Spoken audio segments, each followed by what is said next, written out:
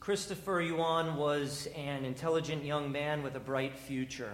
He enrolled in dental school, and during his studies, he began indulging in a promiscuous homosexual lifestyle and experimenting with illegal drugs.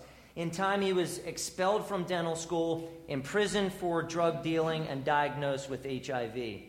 Yet in his hopeless misery, God's grace overflowed for Christopher, and Christ saved him. Now he's sharing the gospel and his story of redemption with thousands globally. Christ saves really bad people to display his glory in them. Sean Hopwood was a college dropout living in a small town in Nebraska, working long hours on a cattle farm. One day he entered a bank with a friend, and he yanked out a rifle, terrified some people, and escaped with $50,000. He went on to rob 4 more banks. After being arrested by the FBI and pleading guilty, Sean spent 11 years in federal prison. Yet in his hopeless misery, God's grace overflowed for Sean, and Christ saved him. Now, he's an appellate lawyer and professor of law at Georgetown University Law Center, using his gifts and his love of justice to reflect the glory of Christ. Christ saves really bad people to display his glory in them. Jeffrey Dahmer was a notorious sex offender and serial killer and committed acts so monstrous that I shouldn't describe them here. He was sentenced with 16 terms of life imprisonment. Yet in his hopeless misery, God's grace overflowed for Jeffrey, and Christ saved him. A woman named Mary Mott heard him say on TV that he wished that he could find peace. And so she sent him Bible studies, and a local pastor discipled him. Dahmer confessed Christ, was baptized on May 10th, 1994, and later that November he was murdered in prison. Christ saves really bad people to display his glory in them. John Newton was a troubled young man, arrogant and insubordinate. He rebelled against the Britain's Royal Navy and eventually deserted. He was captured, he was chained, he was flogged. Later on, impoverished, Newton begged for food. Eventually, he became the captain of a slave trading ship, working for the cruel profits of the African slave trade. Yet in his hopeless misery, God's grace overflowed for Newton, and Christ saved him. And Newton became a preacher of the gospel of Jesus Christ and the author of Amazing Grace. Christ saves really bad people to display his glory in them. Are we any different? Ron Radcliffe was the pastor who discipled Jeffrey Dahmer. And he wrote a book titled Dark Journey, Deep Grace. I haven't read it. And he told a journalist why he thought the book sold poorly. And he said that maybe it was linked to people can't see that the story about Mr. Dahmer is a story about all of us. Consider that carefully. James 2:10 says, "For whoever keeps the whole law but fails in one point is guilty of all of it." We are Christopher Yuan. We are Sean Hopwood, Jeffrey Dahmer, and John Newton. The gospel is actually quite simple. Christ Jesus came into the world to save sinners. Miserable, wretched, hopeless sinners. You're among the hopeless sinners Christ came to save. Self-righteousness blinds us to the glory of Christ. If we are to see and enjoy the glory of Christ, we must also see our own sinfulness and need of God's mercy in Christ. Every Christian must understand Paul's point from verses 9 and 10, that the law is laid down for unrighteous people, them included. The law is very helpful for us because it shows us how bad we really are. And the gospel is so glorious to show law-breaking bad people that faith in Christ is the only means to be considered righteous before God. Paul considered himself a lawbreaker. In fact, the preeminent lawbreaker. He knew Christ came to save him, and that humility was powerful for Timothy and for the church at Ephesus. You see, it called them to look to Christ. Now, here's what I hope comes through loud and clear in this message. Christ saves really bad people to display his glory in them. The law can't save people. Neither can myths, genealogies, speculations, or strange doctrine. Only Christ can save. And when he does, he displays for people how great he is. I have 6 points, and they're all aimed at that. Number 1, the glory of Christ is displayed in the strength he gives his people. Paul said, verse 12, I thank him who has given me strength, Christ Jesus our Lord. How grateful Paul was for the strength that Christ provided him. It was strength to obey and serve God. You may remember Paul telling the Philippians, I can do all things through Christ who gives me strength. Paul was no doubt a giant of the faith. Was it because of his self-determination? No. It was the power of Christ at work in him. Whatever Paul did in the service of Christ, it was by the power of Christ. And for that, Paul was so thankful. It's like Paul said in Galatians 2:20, I have been crucified with Christ. It is no longer I who live, but Christ who lives in me. Paul's emphasis was the power of Christ, the strength of Christ at work in him, and that would have encouraged Timothy in his leadership to then confront these false teachers and to confront the problems that were in Ephesus. Now make sure that you connect this to your life. God calls us to do things that are beyond our strength and power, but within his. So God has provided Christ as our strength. God doesn't expect you to provide the power and wherewithal to do his will. Christ will give you his power and wherewithal through faith to do God's will. Now, why was Paul so thankful? Number 2, the glory of Christ is displayed in his appointment of his people to his service. Look at verse 12 again. I thank him who has given me strength, Christ Jesus our Lord, because he judged me faithful, appointing me to his service. Now, on the surface, it almost seems as if Paul is praising his own faithfulness. But understand what he was saying. Paul admitted being the chief of sinners. He admitted receiving mercy from God. His point was to say that Christ considered him faithful and appointed him to his service, yet it was by mercy. Paul's gratitude demonstrates that Christ's mercy, Christ's strength are behind Paul's appointment. He was overwhelmed with thankfulness that Christ would entrust a man like him, a man with his past, with gospel ministry.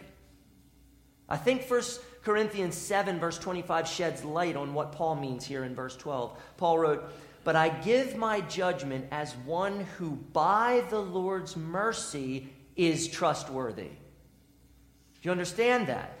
Paul was trustworthy to be in Christ's service, but only because of the Lord's mercy in his life. The Lord did entrust Paul with the gospel because he knew Paul would be faithful by the mercy Christ provided. That's why Paul says in verses 13 and 16, I received mercy. Let's be honest. Some people don't like Christians very much because they seem like self-righteous and arrogant critics who, just like the Pharisees, wag their sanctimonious and condemning fingers in everyone's face. And God hates that because it diminishes the glory of his Son. When Christ saves and appoints people to serve him, it's not because they are so great, but because they are so sinful, and because the glory of Christ will shine brightest in their transformation. Christ seeks, saves, and sanctifies the vilest sinners and enlists them in his service to show the magnificence of his mercy and his grace. Now, I don't know what your life has been like. I don't know the guilt that you may carry. But what I do know is this: to be used mightily of God in gospel ministry depends not on your goodness, not on your righteousness, not on your accomplishments, but rather the mercy of Christ. Be aware of your sinfulness, grateful for Christ's righteousness, and depend upon Christ's strength. Then God will use you. Do you think Christ is glorified in self-righteous, self-sufficient, and self-assured people? Of course not. Of course not. He's glorified in bad people when they humbly trust him as their righteousness, as their sufficiency, as their confidence, and by his power walk in true holiness and righteousness. One more thing on this. Gospel ministry is hard. It's hard. If you look at the demands of gospel ministry and then you look at your own strength, you will be discouraged and ineffective. But when you look at those ministry demands, the rigors of serving Christ, and then you look at your own weakness, and then you look to the strength of Christ, and then you trust Christ to work in and through you, you will be so surprised at what Christ can accomplish in and through you. Number 3, the glory of Christ is displayed in the mercy he gives his people. The mercy. I want you to read with me here, verse 13. Though formerly I was is it up there? Yep, okay. Say it a little louder. Okay, all right, here we go. Though formerly I was a blasphemer, persecutor, and insolent opponent, but I received mercy because I had acted ignorantly in unbelief. Paul was bad before receiving mercy. Surprising when you consider he was a pious and law-driven Pharisee. Even though Paul was among the Jewish religious elites, he was a blasphemer. He slandered God. He was a persecutor. He hunted down Christians in order to inflict pain and suffering on them. He was an insolent opponent, a very violent man who took pleasure in causing other people harm. In Acts 7, a wonderful Christian man named Stephen was brutally stoned to death by a Jewish mob because of his gospel witness. Acts 8:1 tells us that Saul, which is Paul before his conversion, approved of his execution. That same day, after Stephen's grisly and heinous murder, massive persecution arose against Christians, and Acts 8:3 tells us that Saul was ravaging the church, invading house after house and dragging off Christian men and women to prison. Acts 9 tells us that Saul was breathing threats and murder against the disciples of the Lord. He was thirsty for Christian blood. Listen to what Paul said in Acts 26:9-11, how he described his life. He said, I myself was convinced that I ought to do many things in opposing the name of Jesus of Nazareth. And I did so in Jerusalem. I not only locked up many of the saints in prison after receiving authority from the chief priests, but when they were put to death, I cast my vote against them. And I punished them often in all the synagogues and tried to make them blaspheme. And in raging fury against them, I persecuted them even to foreign cities. And the question I'd like to ask is, where does cruelty like that come from? Paul told us, I had acted ignorantly in unbelief. Unbelief. Paul, if you think about it, he was a monotheist. He loved God's law. He embraced the Old Testament with passion. Yet he was an ignorant unbeliever who fought against Jesus Christ. The false teachers, they knew about Christ. They were likely elders in the church of Ephesus. Unbelief leads to unimaginable evil. But the mercy of God conquers unbelief. Paul said, but I received mercy. Mercy is what allowed Paul to use the word formerly. Formerly. Why would God show mercy to a guy as sadistic as Paul? To display how magnificent and far-reaching God's mercy is. When people who don't deserve mercy receive mercy, Christ is glorified. Number 4, the glory of Christ is displayed in the grace, faith, and love he gives his people. Verse 14 is a tidal wave of goodness for your heart, if you believe it. And the grace of our Lord overflowed for me with the faith and love that are in Christ Jesus. Paul was calling Timothy to look to Christ, to see the torrent of God's grace in his life. Grace is God's unmerited kindness, his favor. Though Paul was a blasphemer, persecutor, and insolent opponent, God gave him mercy and grace, compassion and favor, pity and approval. Imagine a homeless man.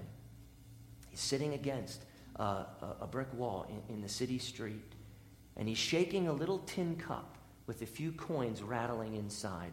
Every so often, someone passes and drops a coin into his cup. All of a sudden, you notice a huge dump truck beeping as it backs towards the man. It's going to crush him. It's headed right towards him, but then it stops, and the bed elevates, and the gate opens, and gold coins flood the man's cup and submerge him in a wave of wealth as the homeless man just gleefully swims in his wealth. From poverty to riches in one act of radical grace. That's the idea of the Greek word huper pleonazo. Paul was in the habit of adding huper or super in front of different words. And this word means to superabound, a deluge of God's grace. And the words for me are not in the Greek, but they are implied as the grace of the Lord in superabundance gushed onto Paul. All of Paul's spiritual poverty as a man condemned under the law was overcome by the riches of God's saving grace. To receive God's grace, you must be spiritually poor. Poor. It is your spiritual poverty which creates your desperate need for Christ. Then the riches of God's grace overflow for you with faith and love in Christ. Notice it wasn't simply grace that overflowed, it was also faith and love that are in Christ Jesus. Now, that's a significant doctrinal statement. So you need to lock in on this. Faith and love are in Christ Jesus, and along with grace, faith and love overflowed from Christ onto Paul. Did faith originate in Paul? Here's where many Christians go wrong. Faith and love are in Christ Jesus and overflow from God. They are lavish gifts. Faith and love cannot be separated from the grace that overflows from the Lord. Therefore, faith and love are overflowing gifts. Now, does Paul talk about this concept anywhere else in Scripture? Ephesians 2, 8 and 9. For by grace you have been saved through faith, and this is not your own doing. It is a gift of God, not a result of works, so that no one may boast. In Galatians 5:22, Paul said that faith is a fruit of the Spirit. The Holy Spirit must grow in someone faith. Paul said in Philippians 1:29 that belief in Christ is granted or graciously given to the Philippians. This is a common theme in Paul. He talks about it in multiple places. Why did he possess faith and love? Because he was in Christ and had been given faith and love from the overflow of God's grace. Are you seeing this in the text? Paul knew that any faith or love or service or strength or anything that he had came entirely from God's superabounding grace. Dr. Ryken said it right, quote, even faith comes from God. God holds out the free gift of eternal life, but we are too sinful to take it. Our hands are curled up in defiance and rebellion, so God takes us firmly by the wrist, uncurls our fingers, presses his grace into our hands, and wraps our fingers back around it. We lay hold of eternal life with the hand of faith, but God opens the hand. Now, why is this important? Why is this important? Well, some Christians understand their faith as a sort of law-keeping. Here's what I mean. If God commands us to trust Christ, and then we trust Christ on our own volition, the decisive factor in our salvation would be what? Our choice.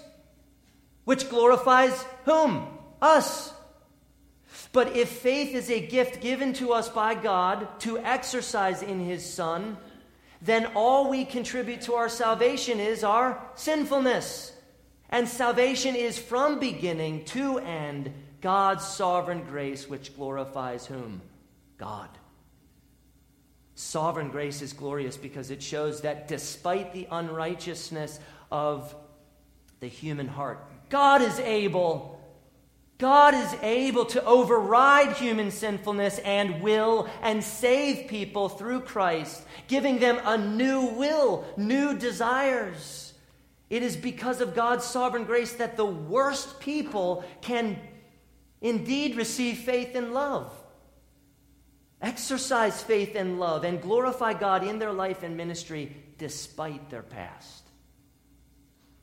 Whatever your past, I don't know. But whatever it is, may the grace of the Lord overflow for you with the faith and love that are in Christ Jesus. Trust Christ. Look to Christ. Trust in Christ tosses you into the tidal wave of God's amazing grace. Number 5, the glory of Christ is displayed in his rescue of sinners. Verse 15 is the gospel. Notice that Christ does what the law cannot do. Paul emphasized verse 15. He said the saying is trustworthy and deserving of full acceptance. In other words, you gotta believe all that I'm telling you, Timothy. You have to believe all of it. Christ Jesus came into the world to save sinners, of whom I am the foremost. You see, this one verse, it has the power to remove all your guilt, all your shame, all your sin, all your failures, all your insecurities. Christ Jesus came into the world to save really bad people like you and like me. Christ Jesus came into the world. God became flesh and lived among us. Why? To save. To save what? Sinners. Wretched miserable sinners. Lawbreakers need to be saved. Not good people, not righteous people, not people on Santa's legendary nice list. Bad people, really bad people. Jesus came to save the kind of people described in verses 9 and 10. The lawless and disobedient, the ungodly and sinners, the unholy and profane, those who strike their fathers and mothers, murderers, the sexually immoral, homosexuals, enslavers, liars, and perjurers. Jesus came to save those people. Jesus told Zacchaeus this. For the Son of Man came to seek and to save the lost. And the implication for Zacchaeus is he was lost. To be saved by Christ, you need to be a really bad person. Otherwise, what need do you have of him? Why do you want Jesus?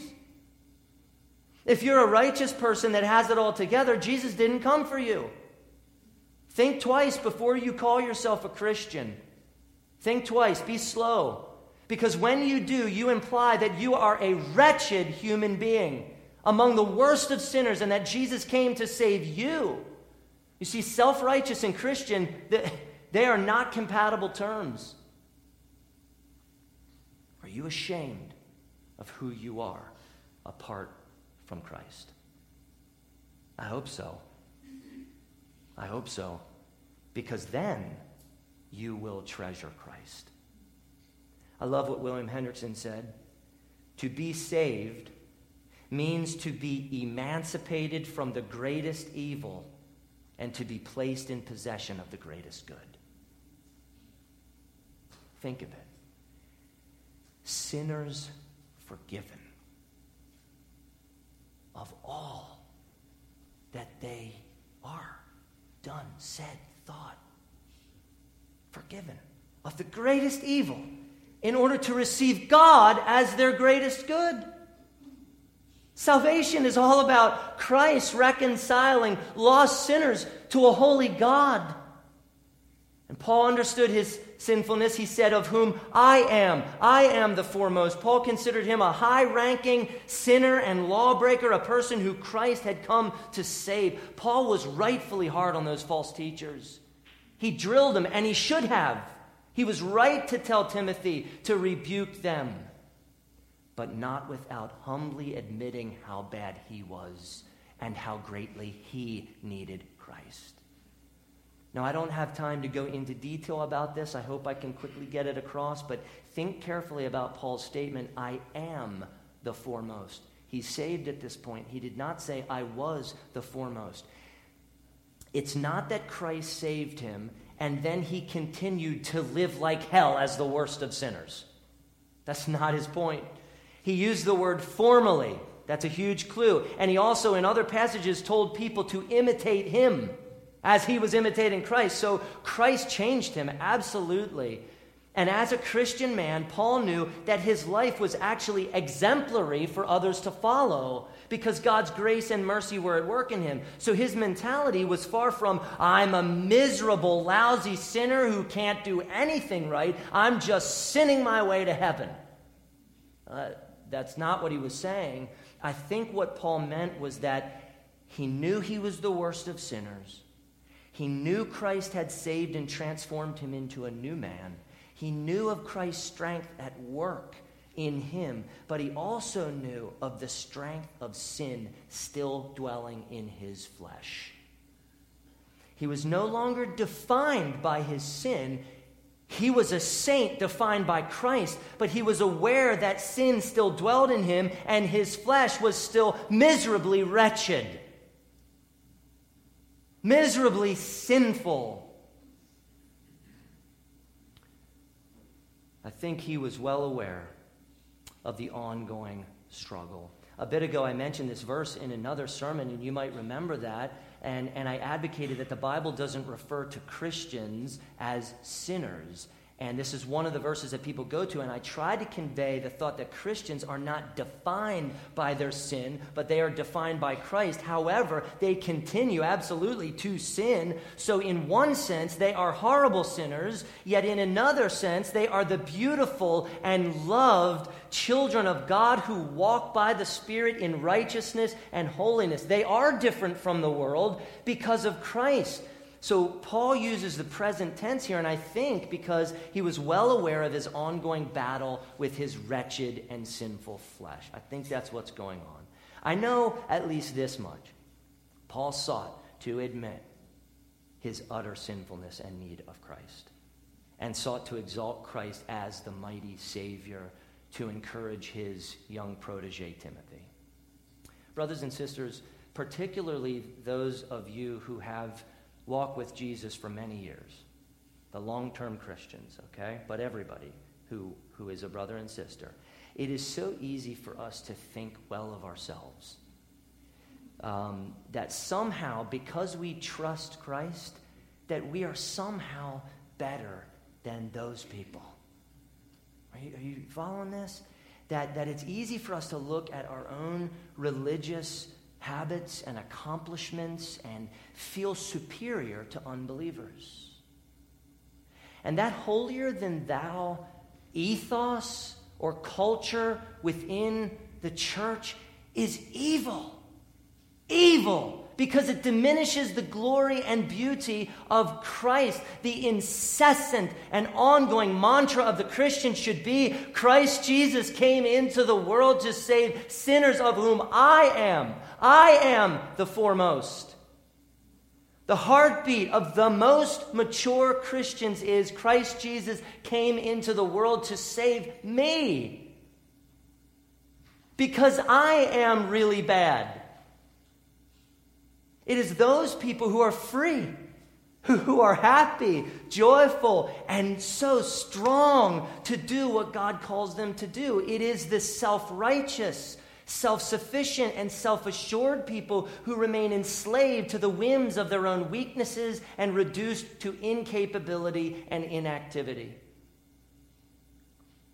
John Calvin captured our struggle so well. I've been reading a little bit more of him because he's been good recently in this. But he said this: our mind is always impelled to look at our worthiness.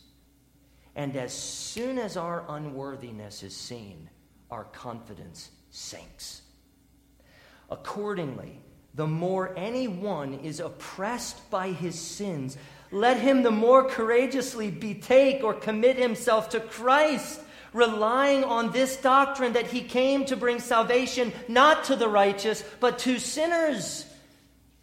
Do you understand what Calvin was saying? We naturally long to look inside of ourselves and to see worthiness. But when it dawns on us that we are unworthy, we get depressed. The bottom falls out. Where do we go? And that's because at that moment we are looking at the wrong thing. Calvin is saying we must look to Christ because despite our dreadfully sinful condition, Christ came to save us. And though we don't measure up, we can take confidence in who Christ is, what Christ has done for us, and what Christ can do in and through us for the glory of God. Our sin is not paralyzing when we fix our eyes on Christ. Now, you may remember Dr. Robert Schuller, who pastored the Crystal Cathedral, and he was on television with his Hour of Power program. He wrote this in one of his books. You really have to hang closely on his words. Listen closely. I don't think that anything has been done in the name of Christ and under the banner of Christianity that has proven more destructive to human personality and hence counterproductive to the evangelistic enterprise than the unchristian, uncouth strategy of attempting to make people aware of their lost and sinful condition. It would be cruel to tell people of their lawlessness without also telling them of their hope of righteousness found only in Christ. Cruel. At the same time, it would be equally cruel to tell people of Christ without telling them of their great sinfulness and need of Christ. So the law and the gospel work together. If humanity is essentially good-natured, I hear that a lot among Christians. He's a good guy. What do you mean? I don't get that. I do get it, but I also don't get it. All right? If humanity is essentially good-natured, needing a good boost of self-esteem, then the incarnation of God's Son is useless and the glory of Christ is faint. Yet if humanity is utterly sinful and condemned under the law, then the incarnation of God's Son is magnificent and the glory of Christ is bright. When the condemnation of sinners beneath the law works together with the rescue of sinners by Christ, then the glory of Christ shines. It shines. So I'd like to end here. Number 6. Christ's merciful rescue of sinners is designed to display his perfect and glorious patience for people to see. This is what I'm hoping you really understand. Verse 16. But I received mercy for this reason, that in me, as the foremost, Jesus Christ might display his perfect patience as an example to those who were to believe in him for eternal life. Once again, Paul said, I received mercy. Why?